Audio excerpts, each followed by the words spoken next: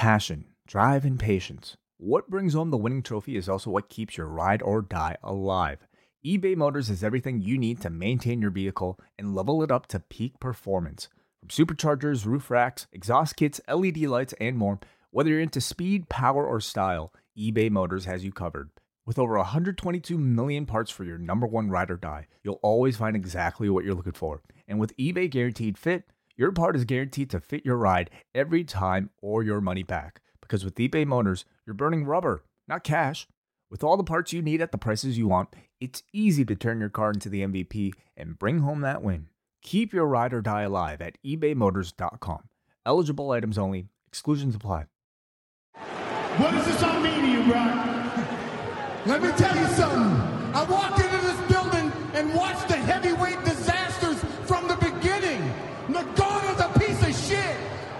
Miocic's a piece of shit. DC, I'm coming for you, motherfucker! Hello, everybody, and welcome to our UFC 226 post show. It is John Pollock here, along with my good pals Phil and Ziggy, who are back again this month. Ziggy, so glad that you could join us. You were a late addition to this show, so thank you very much. No problem. Always glad to be here. And Phil, how are you tonight? I'm superb and super excited to be here. Phil and Ziggy are just learning that the next time I go out with them, I will be buying them drinks, as many as they want, out of sheer guilt on my behalf. So thank you guys for joining me at this very late hour as we dive into UFC 226. This was the culmination of International Fight Week, and lots of buzz coming out of this show, primarily from the main event. Probably not the heavyweight fight, second from the top. The big news, Daniel Cormier is a two-division champion. Brock Lesnar is back. And it is being reported by Jeremy Botter at Bleacher Report that Brock Lesnar has quietly re-entered the USADA testing pool about 3 weeks ago. And Ziggy, it looks like he will be fighting at Madison Square Garden in November. Do you like this idea? Yeah, why not? I mean, I think it'll be entertaining. I think there's still that question with Brock Lesnar just because he's such a specimen. Like, he's just a beast, literally. And I think the promos are going to be great because I know Dan Cormier is a huge wrestling fan too, so it'll be a very interesting fight for sure.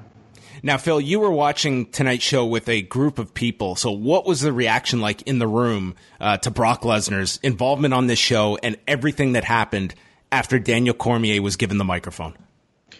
Well, it started even before the main event began when you first saw Brock Lesnar on camera in the arena. So you already kind of got the sense that he could make an appearance after the main event was over. And he sort of walked over to Joe Rogan and told him that he wanted to be on his podcast, and that got me super excited. And so definitely the room I was with a group of about 12 people, and yeah, it definitely heightened the excitement for the main event.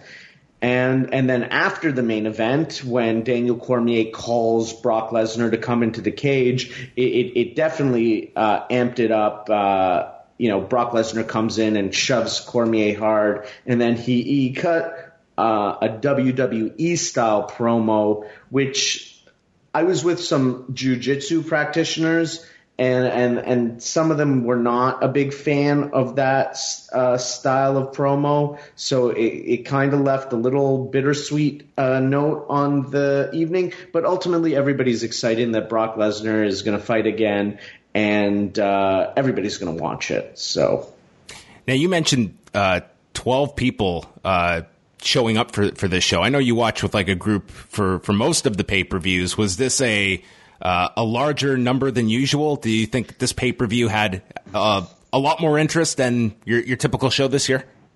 It was a larger group than normal, and I would say that this pay-per-view had more interest. I'm not so sure that it was specifically for the title fight or any particular reason on the card, other than it just feels like it's been a long time since a big fight card. So the crowd, I feel, just was like happy to get together and watch a big fight card together. So that was what it was more about. So Ziggy, coming out of this, it looks like Brock Lesnar getting a heavyweight championship fight in 2018. How do you feel about that? I think it's interesting just because with all what happened with Mark Hunt and the drug testing and all that, I think there'll be a lot of people in the heavyweight division that'll be upset. But I think in terms of pay-per-view buys and everything, I think it'll do well for the UFC.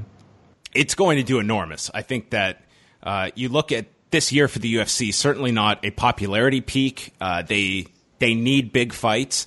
It's going to anger a lot of people that someone who has not had a legitimate victory since International Fight Week of 2010 will be fighting next for a title. But that said, I mean, there's no doubt that this is going to spark a ton of interest, especially to headline Madison Square Garden, which is where it is being rumored to be taking place from.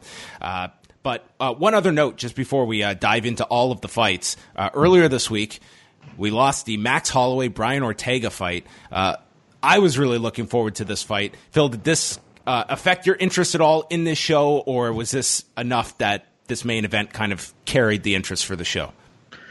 I was interested in this show regardless. The card was great, top to bottom, particularly the main card. So I was okay with it. I mean, I definitely wanted to see the fight. I've been following Brian Ortega's career even before he was in the UFC, and I had an opportunity to meet him before he got to the UFC, and so I've been following him and was excited to see him get his title opportunity. So it was a disappointment to hear that fight wasn't happening. But the fight, the card itself was still of an interest to me, and I wasn't too disappointed that we were losing another 5-round fight because these cards go on so long, and East Coast viewers, it's painful. So from that perspective, that selfish side of me, I was like, okay, we'll save it for a main event for another time. Yeah, this one actually was not horrendous. I thought we would be starting this much, much later. And other than a 12-minute screw-up on my part, this is relatively early as compared to You're breaking the fourth wall, John. You're breaking the fourth wall, John. Deadpool John here. All right, well, let's not waste any time. Let's dive into this now 11 fight card that we sat through. Starting on Fight Pass, featured 2 fights. Emily Whitmire defeated Jamie Moyle by unanimous decision on scores of 29-28 from all 3 judges. And then Dan Hooker got his 4th victory in a row, stopping Gilbert Burns at 2:28 of the first round. Probably the most notable part was from the first fight, where Emily Whitmire had her own angle going on with training partner Vinny Magalesh, who was in the corner of her opponent, Jamie Moyle, because Magalesh and Moyle have a history together that she was one of his students. They don't train together any longer, I believe, but in the lead up to this fight, Whitmire had asked him repeatedly if he would be cornering her, and he said, "I would never corner against you." And then they got to the arena today, and there's Vinny Magalesh in the corner of Jamie Moyle. So Emily Whitmire shared this story to Joe Rogan and the entire world and told Vinny Magalesh that he can go fuck himself. And in a strange way, this nondescript strawweight fight, I think, is going to get some modicum of focus on Emily Whitmire here, just because of this bizarre post-fight with her training partner. Something tells me this isn't the first time that Vinny Magalesh has been told to go fuck himself. The latest, then, is courtesy of Emily Whitmire. And a good victory, I thought, for Dan Hooker as well on the Fight Pass prelims, and beating a quality guy in Gilbert Burns. That takes us to the televised prelims. Up first was Max Griffin taking on Curtis Millender. I had Griffin winning the first round, and then Millender came back in the second and third. He had been throwing these flying knees in the opening round without much success, but landing a number of them to the body in the second. And then in the final 90 seconds of the fight, that's when he really took control of that round, rocked him with a big knee, and yeah, I scored at 29-28. Ziggy, what were your thoughts on this fight? Kind of a decent affair here from these two welterweights. Yeah, I thought it was a good fight. It was back and forth. Some good action on there. I scored it pretty much the same as you as well. But I really liked the prelims. I thought the prelims had some pretty good fights. Phil, any thoughts on this fight? Did you score it any different? No, I didn't score it any different. But just as a note, Millender, this is his second fight in the octagon. He defeated Max Griffin. And yeah, it's the first fight on the prelims, but Max Griffin is a quality opponent. In his last fight, he defeated main card fighter Mike Perry. So this kind of tells you that Millender is definitely somebody to watch. And I do look forward to seeing him in another fight soon. Then we went to Drakkar Klose taking on Lando Vannata, which on paper sounded like a lot of fun and turned into a pretty good fight.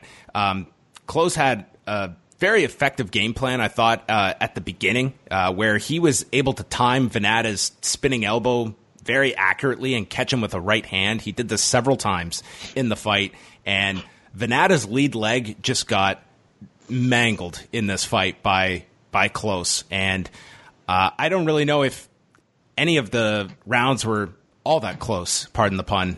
Maybe the third was Vannata's best round, but I still gave all three to Drakkar Klose, and that's how the judges had it, 30-27, and he improves to 9-1-1, which is a great record to have for a fighter, I think. Phil, your thoughts?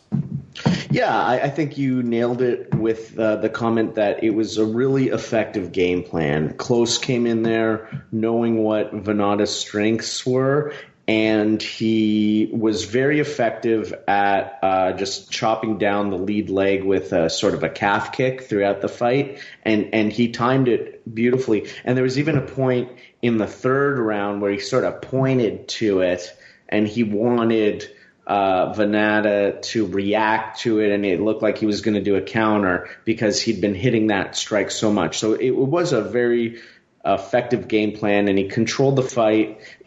And Vannata was game in this fight. He brought it with a lot of attacks, but Klose was just a step ahead of him at all points. And Klose's only defeat in MMA is to David Taymor. So, he's got a pretty impressive record right now. So I definitely would like to see him get a nice step up in competition. I'm not going to lie. I was totally cheering for Lando because his name is Lando. So, yeah. Well, he had a bit of a war here, but I don't know if he came out the star. Rafael Assunção, Rob Font was up next. Poor Rafael Assunção. This guy's on this incredible run, and I don't know if he's any closer to a title fight, but man, this guy was pleading for one afterwards. First round was probably the closest of the two, and it was Assunção essentially just, figuring out his rhythm and timing Font's strikes. Still did enough to win the round just off this counter combination that dropped Font. And then in the second, that's when he pretty much pulled away. He had a takedown immediately at the start of the second round.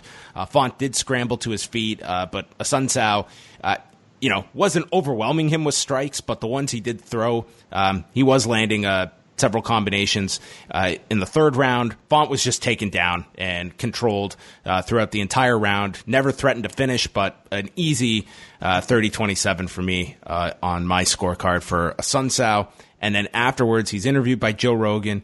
He says that he should be getting a title fight, but he knows that personalities are what sticks out, and it's going to be a longer road for a challenger. And he says, what do I have to do? And he says, what? Do I need to curse? And he said, I'm about to cry. And he acknowledges, I know I'm not finishing people, but I am winning fights. So you got to give the man points for perspective on his placement and why he's there. But man, this guy is, he's a top flight bantamweight, but he doesn't seem like he's anywhere closer to a bantamweight title fight. And yet he has a win over Marlon Moraes, who I could totally see leapfrogging him. Oh, definitely. Moraes is definitely getting the next title shot after what goes down. This is the Brock Lesnar doctrine that we can apply to many people on this card, folks. Well, I mean, to be fair, I'm not even saying it's wrong. I'm like, that's what the business is. Like that's how they operate. in this case, Assunção also does have a loss to the champion. So there's this, and that Moraes fight was a very close one. So it's not like it's some outlandish thing that Moraes gets a step ahead of him, in my view. But I think Assunção, I think you give him I think the fight to make for him next that makes sense is Dominic Cruz. You put him in there with Dominic Cruz, and the winner of that fight gets whoever ends up after Moraes. Of course, a lot of things can happen in the division. 2 title fights away is an eternity, but I think that's what makes the most sense. I also think he loses to Cruz, though. Well, who knows? Cruz has been out for a while, and it's, that's why you fight. It's a good fight to make. You do have options at bantamweight. I just, with Assunção, that's a guy who's going to have to go overtime and just be in a position where there are no other challengers when they grant him one. Paulo Costa, who probably is not going to have the same impediments, took on Uriah Hall. This was just a wild fight in the first. It was all over the place. Costa was pressuring him early with these kicks to the body, and then Hall just starts attacking him with his jab, and he was beating the hell out of him with this jab.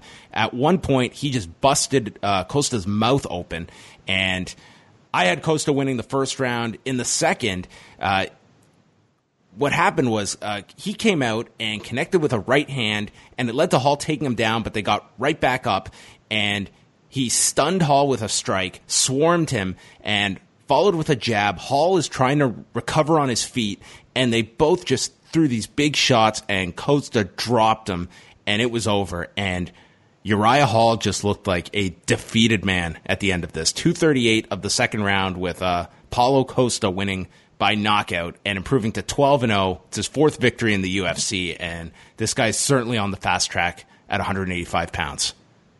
Phil.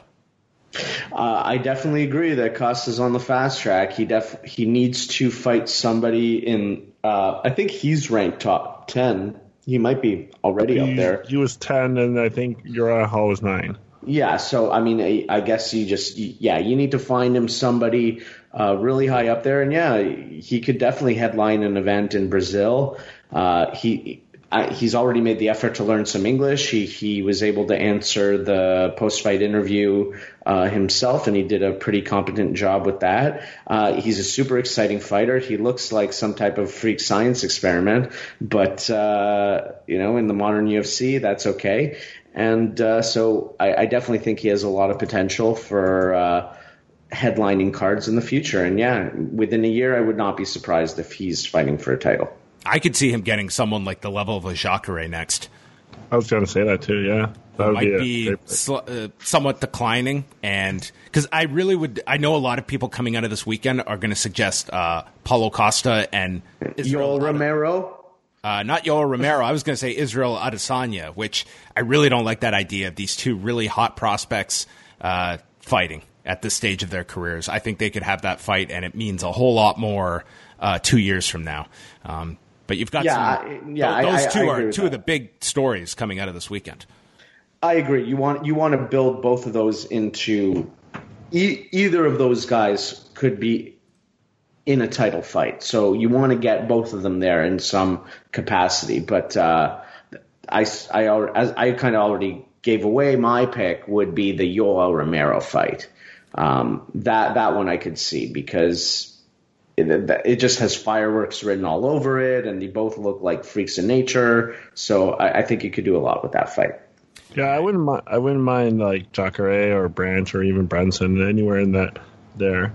I think Yoel's a little too high just yet, but yeah. Well, also now the middleweight title is kind of on ice, at least for the rest of this year, because Robert Whittaker and Kelvin Gastelum are coaching the next season of Tough, which starts filming next week. And then they're going to fight sometime this year. They have not given out a date. So that would mean whoever it kind of gets to the front of the line as a challenger, you're probably looking at least one more fight and would not get an opportunity till April, May of next year. So now come, John. We could do at least 2 interim title fights before that. Oh, stupid me. I'm not even thinking right now of how we could appease everybody here. Interim titles for everybody. Maybe that's Paulo Costa's next fight. So let's move on to the pay-per-view. And I don't really make picks ahead of time, but I will fully admit that if I had posted picks, I think I would have looked awful at some of these, because I think in every case I probably would have picked the opposite person. Starting with Khalil Roundtree Jr. and Gokhan Saki, which went 1:36, where Roundtree connected with a left hand that sent Saki into orbit and then just plummeted down to the mat, and he was finished with hammer fists. And after the fight, Joe Rogan interviewed him, stating, I'm paraphrasing, but if you were going to win, many thought you would do it on the ground. And Khalil Roundtree was having none of this, and there was going to be no disrespect for his striking. And he just started yelling, "Let's go, let's go." This was Khalil Roundtree that was very excited at this win, and good for him. This was easily the biggest win of his career. I literally wrote my notes was Roundtree punched him to another planet. That was my notes for that. That was a phenomenal punch. Oh, man. Like Gokhan Saki, like you saw the life creep out of him. There were a handful of those on this show, including Uriah Hall, and Gokhan Saki, who, man, they just evaporated in front of our very eyes. Yeah, Roundtree, he did a really good game plan. Like, he just kept himself mobile on his feet, and like Saki, he looked calm, but he looked he was trying to get like really technical, and then Roundtree just punched him. Yeah, Rogan and Dominic Cruz were very leery of Khalil Roundtree's game plan of staying in the pocket with Gokhan Saki, but this was very impressive victory. Anything to add, Phil? I mean, this was a pretty open and shut kind of fight, but for Khalil Roundtree, I would say a minor upset. I mean, Gokhan Saki is not lighting the world on fire in mixed martial arts, but I think losing in this kind of fashion was surprising. Yeah, I agree that the fashion was surprising, but it was also a very quick fight. Like, not a lot happened before the knockout, so I don't really have too much to add other than big win for Roundtree. Like, let's see him climb up the ladder. And to me, it doesn't really hurt the Gokhan Saki story. He's still new to MMA. So, like, let's find him another stylistic fight that makes sense for him. And I'd be glad to see him in there again. And props to him, too, because it was 13 years in between MMA fights between number 1 and 2. And here he was back in under 6 months between fights number 2 and 3. So really dedicated now. Michael Chiesa and Anthony Pettis. Michael Chiesa missed weight and announced that he was done at 155 after this fight with Anthony Pettis. And apparently so, because the Michael Chiesa I saw in the second round here was not the Michael Chiesa I've seen in the past. I thought, 9 times out of 10, Michael Chiesa just storms the Anthony Pettis of 2018. Instead, I saw 2 completely different fighters than I was expecting to show up in this. In the first round, Chiesa did get a number of takedowns. Pettis was landing some strikes, did catch the leg of Chiesa and placed him on his back. Very close first round. And then in the second, Pettis dumped him with this right hand, dropped Chiesa. He went for a guillotine unsuccessfully, and then he was on his back and was able to lock on a triangle with an arm bar, and Chiesa tapped at 52 seconds. And seeing Michael Chiesa be submitted in this way, man, I was very surprised by this outcome, and an enormous victory, I thought, for Anthony Pettis, who his career desperately needed this kind of a victory. Yeah, definitely. I thought Chiesa started off really well in the first round, and he showed his size advantage. But I thought Pettis showed a lot of heart working in his jiu-jitsu in the first round, and he started coming back at the end of the first round. And then, we all saw what happened at the end. So that was a big win for him, like you said. I was happy for him. Phil, were you impressed with the performance of Pettis even before the submission? Did he show you enough that could suggest that he has more to offer at lightweight beyond just this performance? I do think he has more to offer at lightweight. I'm not sure how much he has to offer at the top of the division. It was impressive in the sense that it looked like Chiesa was bullying him for about the first 3.5, 4 minutes of the first round. And then Pettis, when he got to his feet, he was able to open up with some good shots to the body, some good straight punches. And so I think that just put Chiesa on the back foot, and it just made him a little bit too eager maybe with the aggressiveness in the ground game, which is what set up the submission. And I think that has kind of been the Anthony Pettis story with the submissions. In the past, he hasn't really set up submissions in a traditional way. They've often come off of his striking. And so it was reminiscent of some of his more historical performances. So I thought he did a good job, but do I see him competing with Kevin Lee or Khabib Nurmagomedov?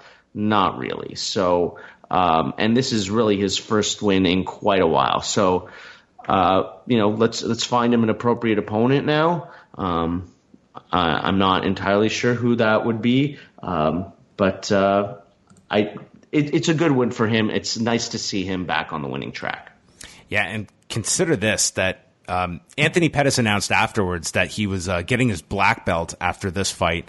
So submitting someone very tough in Michael Chiesa, and this is a guy who has submission wins now over Michael Chiesa, Charles Oliveira, Gilbert Melendez, and Benson Henderson. That's a pretty impressive list of guys to submit. Mm-hmm. So anyway, absolutely. We'll see where Anthony Pettis goes next.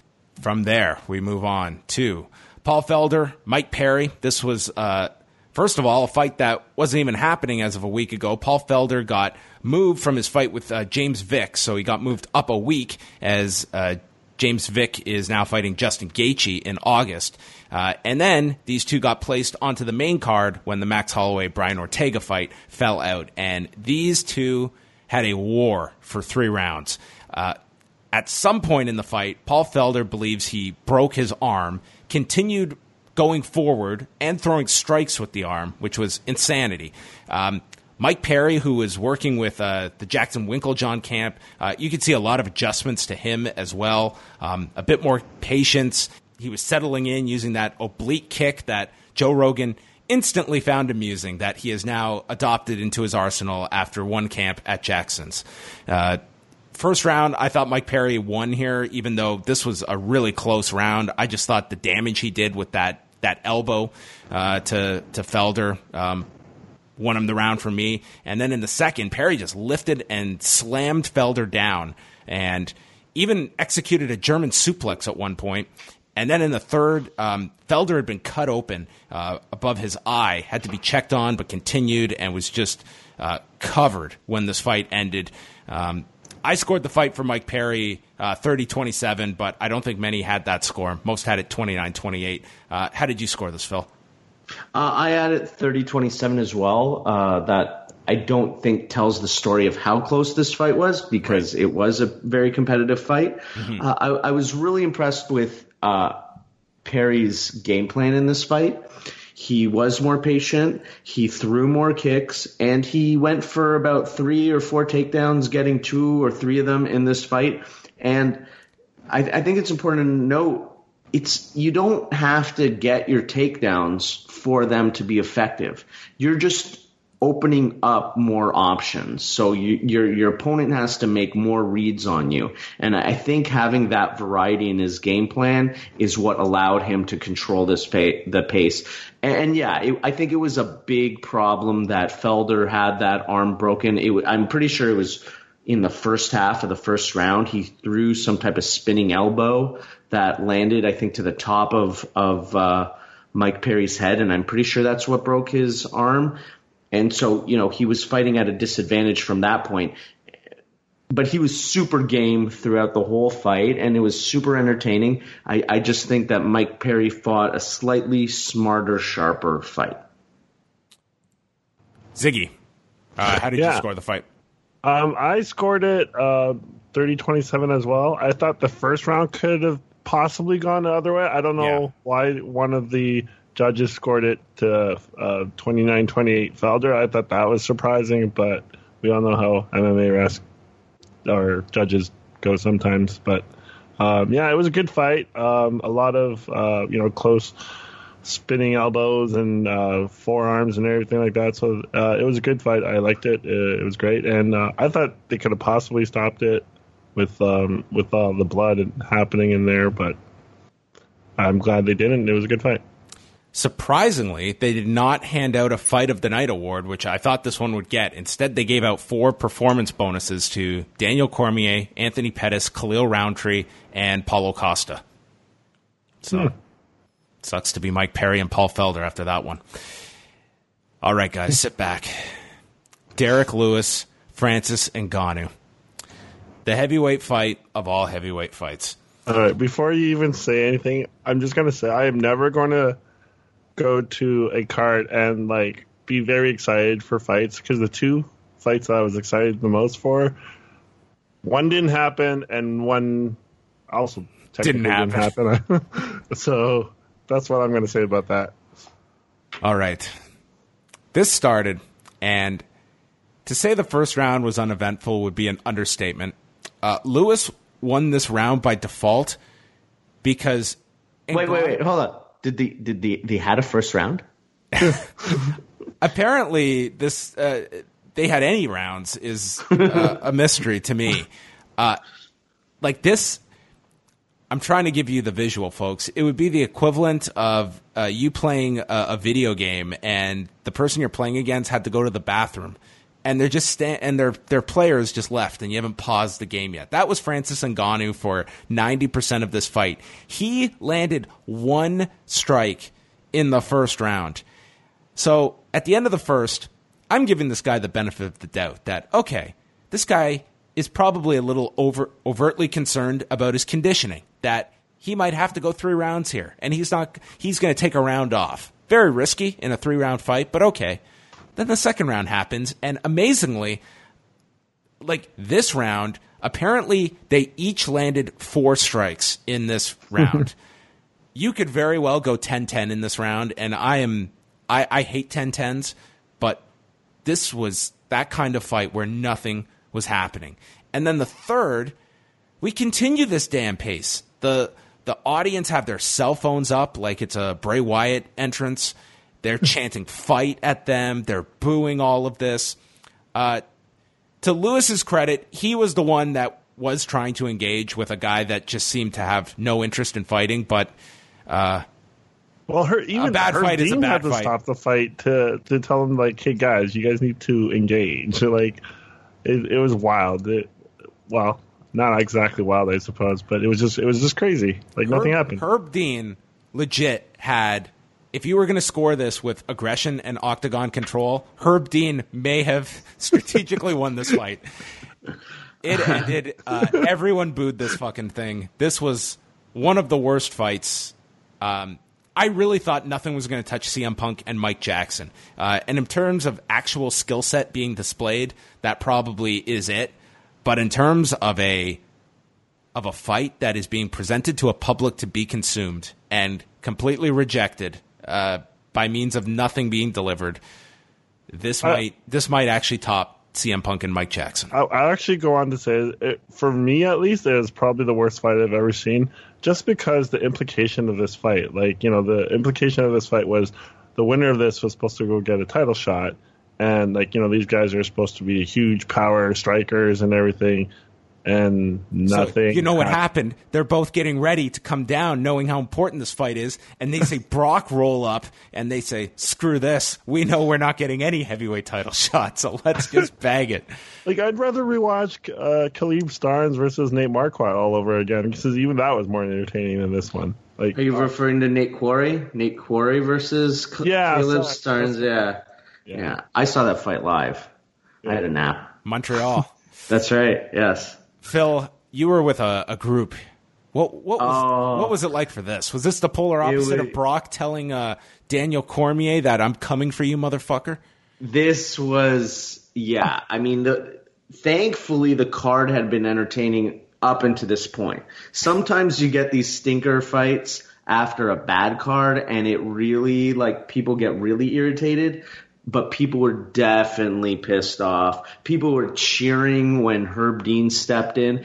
And I also have to point out that Ngannou's corner, in between the second and the third round, said to him, "You're down 2 rounds to none. You've got to make something happen here. Let your hands go." So, sometimes the corner gives, vague advice. There was nothing vague here. This was Ngannou just gun shy, not engaging, and I've got a feeling he's going to be on some Fight Pass prelims in his next outing, and then it's going to be in he's going to be fighting in the Philippines or something. Yeah, you know what? He looked checked out. Like when he was getting those instructions, he just wasn't there. I don't know what was going on with him.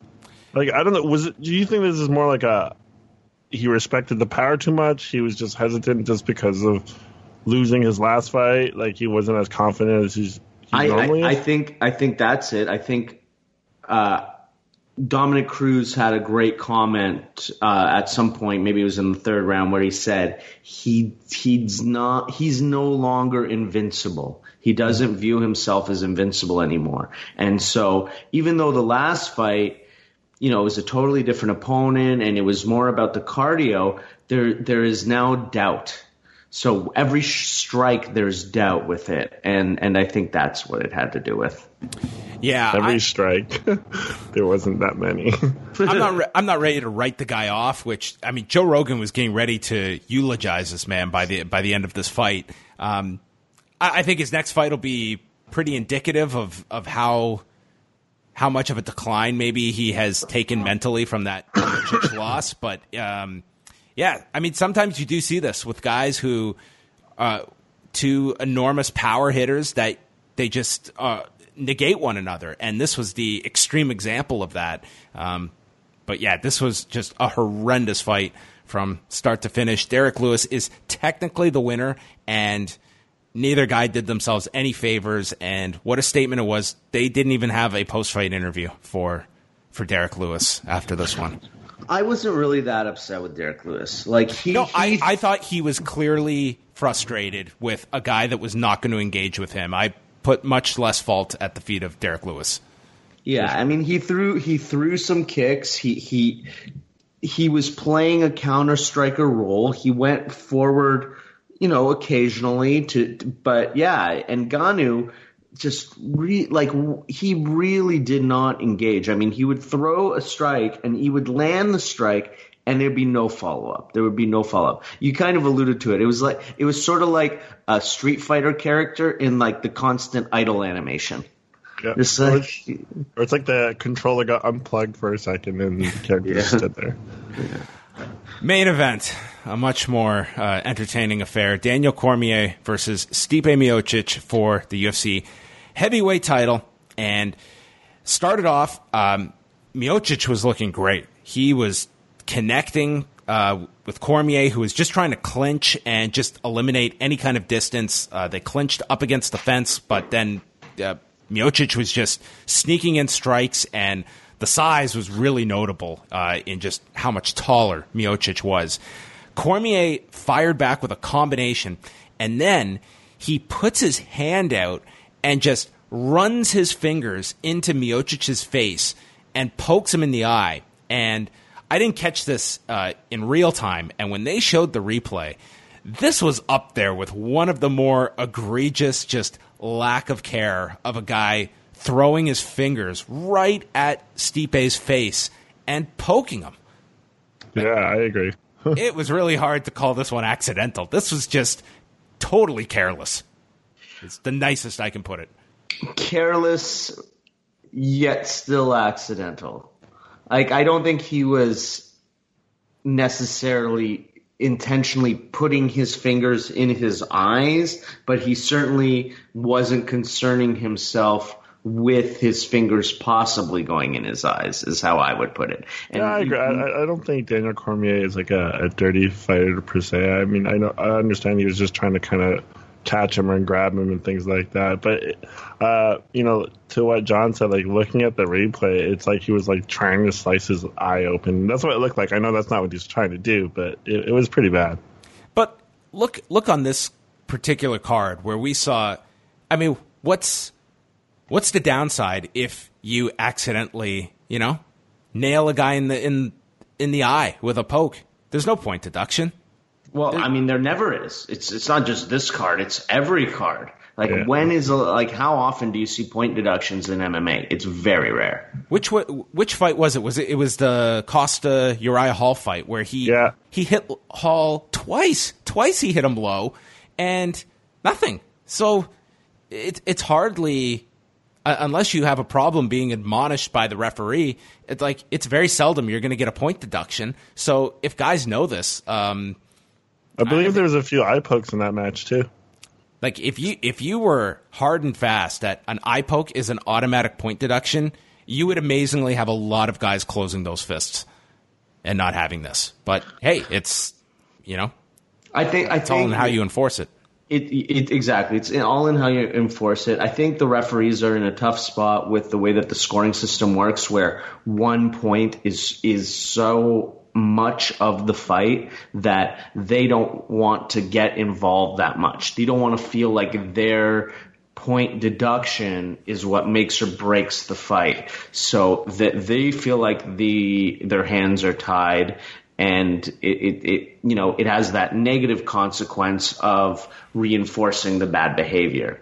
So unless the scoring changes, I don't think you're going to see any change with the way that refs deal with eye pokes and groin strikes. I think that's to John's point, though, right? Like, you make it so that it is that, that it can cause you a match if you're not careful of what you're doing, right? Because, there are matches where, it happens like 3 or 4 times, and like John says, nothing happens. So it's definitely something that should be reviewed, I think. Well, let's remember, we're also talking about a sport that no longer has the same rules depending on which state you're in. So, baby steps. The fight resumed after they checked on Stipe's eye, and they were clinching in the center. And then Cormier rocked him with this right hand over the top that dropped Miocic, and Cormier finished him with ground and pound at 4:33 of the first round. Got the knockout victory. This is probably going to be the win that is going to be most remembered for Daniel Cormier's entire career. I think this is going to cement his legacy, winning this championship. He's always been the runner-up, the bridesmaid, and finally he won an undisputed title that no one can deny, that this guy is the top heavyweight in the sport. And beating, arguably, you could make the argument, one of, if not the best heavyweights, given the run that Stipe Miocic has had. So, historical, if nothing else, this fight. Yeah, I mean, it's exactly what it is, right? The John Jones stuff is past him now. And, I always said if Stipe was going to lose, it was going to be a punch, because he always takes damage, and that time he couldn't take it, I guess. Phil, what was the reaction like? This had to have been viewed as an upset by most. I guess it was viewed as an upset, not so much in that Daniel Cormier came out victorious, but more the way it happened. Yeah. So I sort of saw the way that the fight played out was the opposite of how I thought it could happen. I thought it's either going to be Stipe lands a close short shot and knocks him out, or Cormier is able to control the underhooks and win the wrestling and grind him out for 5 rounds. But it was actually Stipe who controlled the underhooks in the first 2 minutes of this fight and controlled the wrestling and even got a brief takedown on Cormier. And then the KO came from Cormier landing a short shot off of the clinch. So it was very impressive. The crowd was super enthusiastic about it, especially after the nap that we had prior to it. And it definitely cements. I think even before this fight even occurred, Cormier was in that very small circle of elite fighters that you can consider the greatest of all time. And this just cements that place. I mean, he was already a Hall of Famer to me. He continues to be a Hall of Famer and 2-division champion. And it really, I mean, I know we're still probably going to talk about the Brock Lesnar thing, but it really does set up that trilogy fight. You know, that one last hurrah. Can he finally get over that John Jones hump? I think do it at heavyweight. Do it at heavyweight, yeah. Like if you could script it where he fights Brock Lesnar in November, and you can do that retirement fight against John Jones sometime in early 2019. That is enormous. Those two fights, you can bank that money and live off the interest that you will make off those two fights to end your career.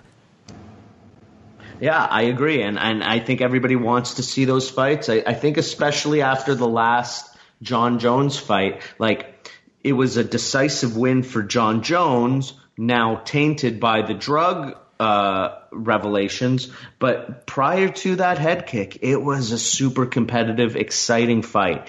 And you just wonder if there's a way for Cormier to figure out, even at 39 years old, if he can figure out a way to shore up those differences.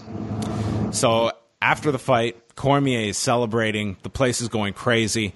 And Daniel Cormier tells Brock Lesnar to get inside this octagon. And he comes in. Lesnar shoves him. Dana White's in the middle of this, and he can't even take the grin off his face. He's just Scrooge McDuck here, just sensing the money coming in. And then Brock did his interview. He called Francis Ngannou a piece of shit. He called Stipe a piece of shit. And he called Daniel Cormier a piece of shit before saying, "I'm coming for you, motherfucker." And I think that Brock Lesnar has been watching some of Chris Jericho's New Japan promos in preparation for this. And yeah, it was a big scene to end the show with a big fight that has, you know, the backstory of the two knowing each other for as long as they have. You have the sidebar of Cain Velasquez being there with Daniel Cormier, the guy that beat Brock Lesnar for his championship in 2010. You know, it writes itself. Some people are going to be bent out of shape that Brock's getting a heavyweight title fight, but you cannot deny that it's going to be an enormous fight and bigger than anything else that they can do presently at the heavyweight division. So, yeah, that was the show. I think most are going to just focus on kind of that main event and what's coming out of it. But overall, how did you feel about the show as a whole, Phil? I thought it was a good show. Almost all the fights were entertaining, minus that co-main event. Certainly the return of Brock Lesnar is exciting. The news that you just informed me about of him being already in the USADA pool and theoretically being able to make it to Madison Square Garden is exciting.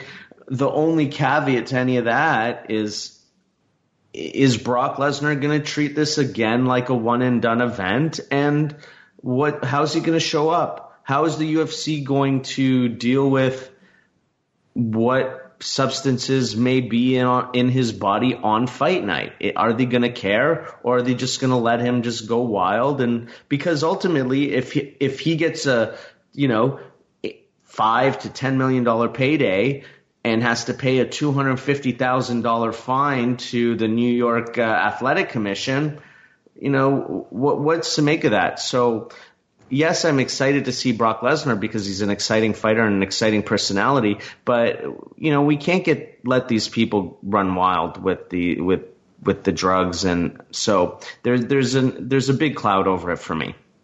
Yeah, and as well, I mean, worth bringing up is the fact that when you retire, you're supposed to go through 6 months of testing. And, you know, if this report is accurate about him fighting in November, I mean, you can do the math. That is not 6 months.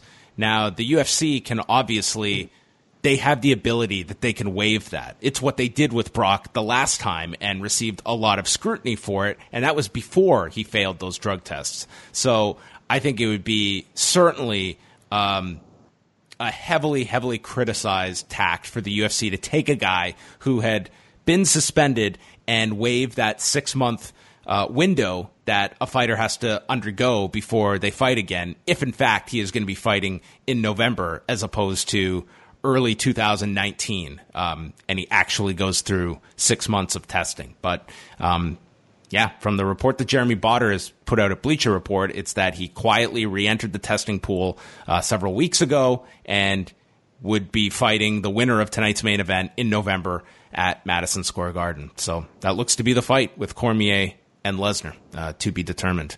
Ziggy, any final thoughts on the show and kind of just coming out of it with this big announcement with Brock Lesnar? I didn't realize that he was I guess nobody realized until he actually showed up after the Ngannou fight, and I think it was pretty obvious by then on that. So, like Phil said, I feel the same way about Lesnar, in that it's an interesting story, but what are the potential backlash from that? So I guess we'll see how it unfolds. And overall, I thought like the prelims and the card itself, aside from the co-main event, was a pretty good card. All right, that is gonna wind things down. I want to thank Phil and Ziggy very much for joining me once again this month as we tackled UFC 226. Hopefully they will be back in the near future. So guys, thank you very much for staying up late with me and chatting sometimes twice about some of these fights. It's our pleasure. Thank you very much, John. I loved it. That is it for us. Thank you very much, John. I loved it. You can go to postwrestling.com. We have another show up on the Post Wrestling Cafe with Wei, running down the New Japan card from the Cow Palace, and we are going to be back on Monday night with Rewind to Raw. So we will chat with you then. Good night and goodbye.